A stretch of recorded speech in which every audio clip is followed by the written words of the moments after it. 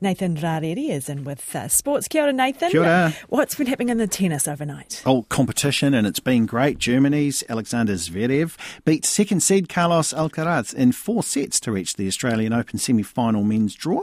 Zverev landed 94 of 111 first serves to reach his 7th Grand Slam semi-final, where he will meet Russia's Daniil Medvedev. Women's 12th seed Qin Wenjing is through to her first Australian Open semi-final, and she's going to play the Ukrainian qualifier Diana Yastremska.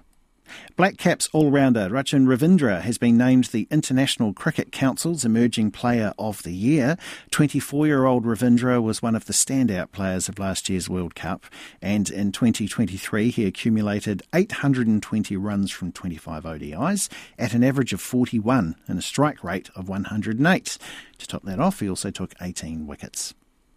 Wanaka snowboarder Lucia Georgali has won silver in the snowboard slopestyle at the Winter Youth Olympics Games in Korea, and the Red Bull-owned AlphaTauri Formula One team has changed their name to Visa Cash App RB, and the fans are not happy.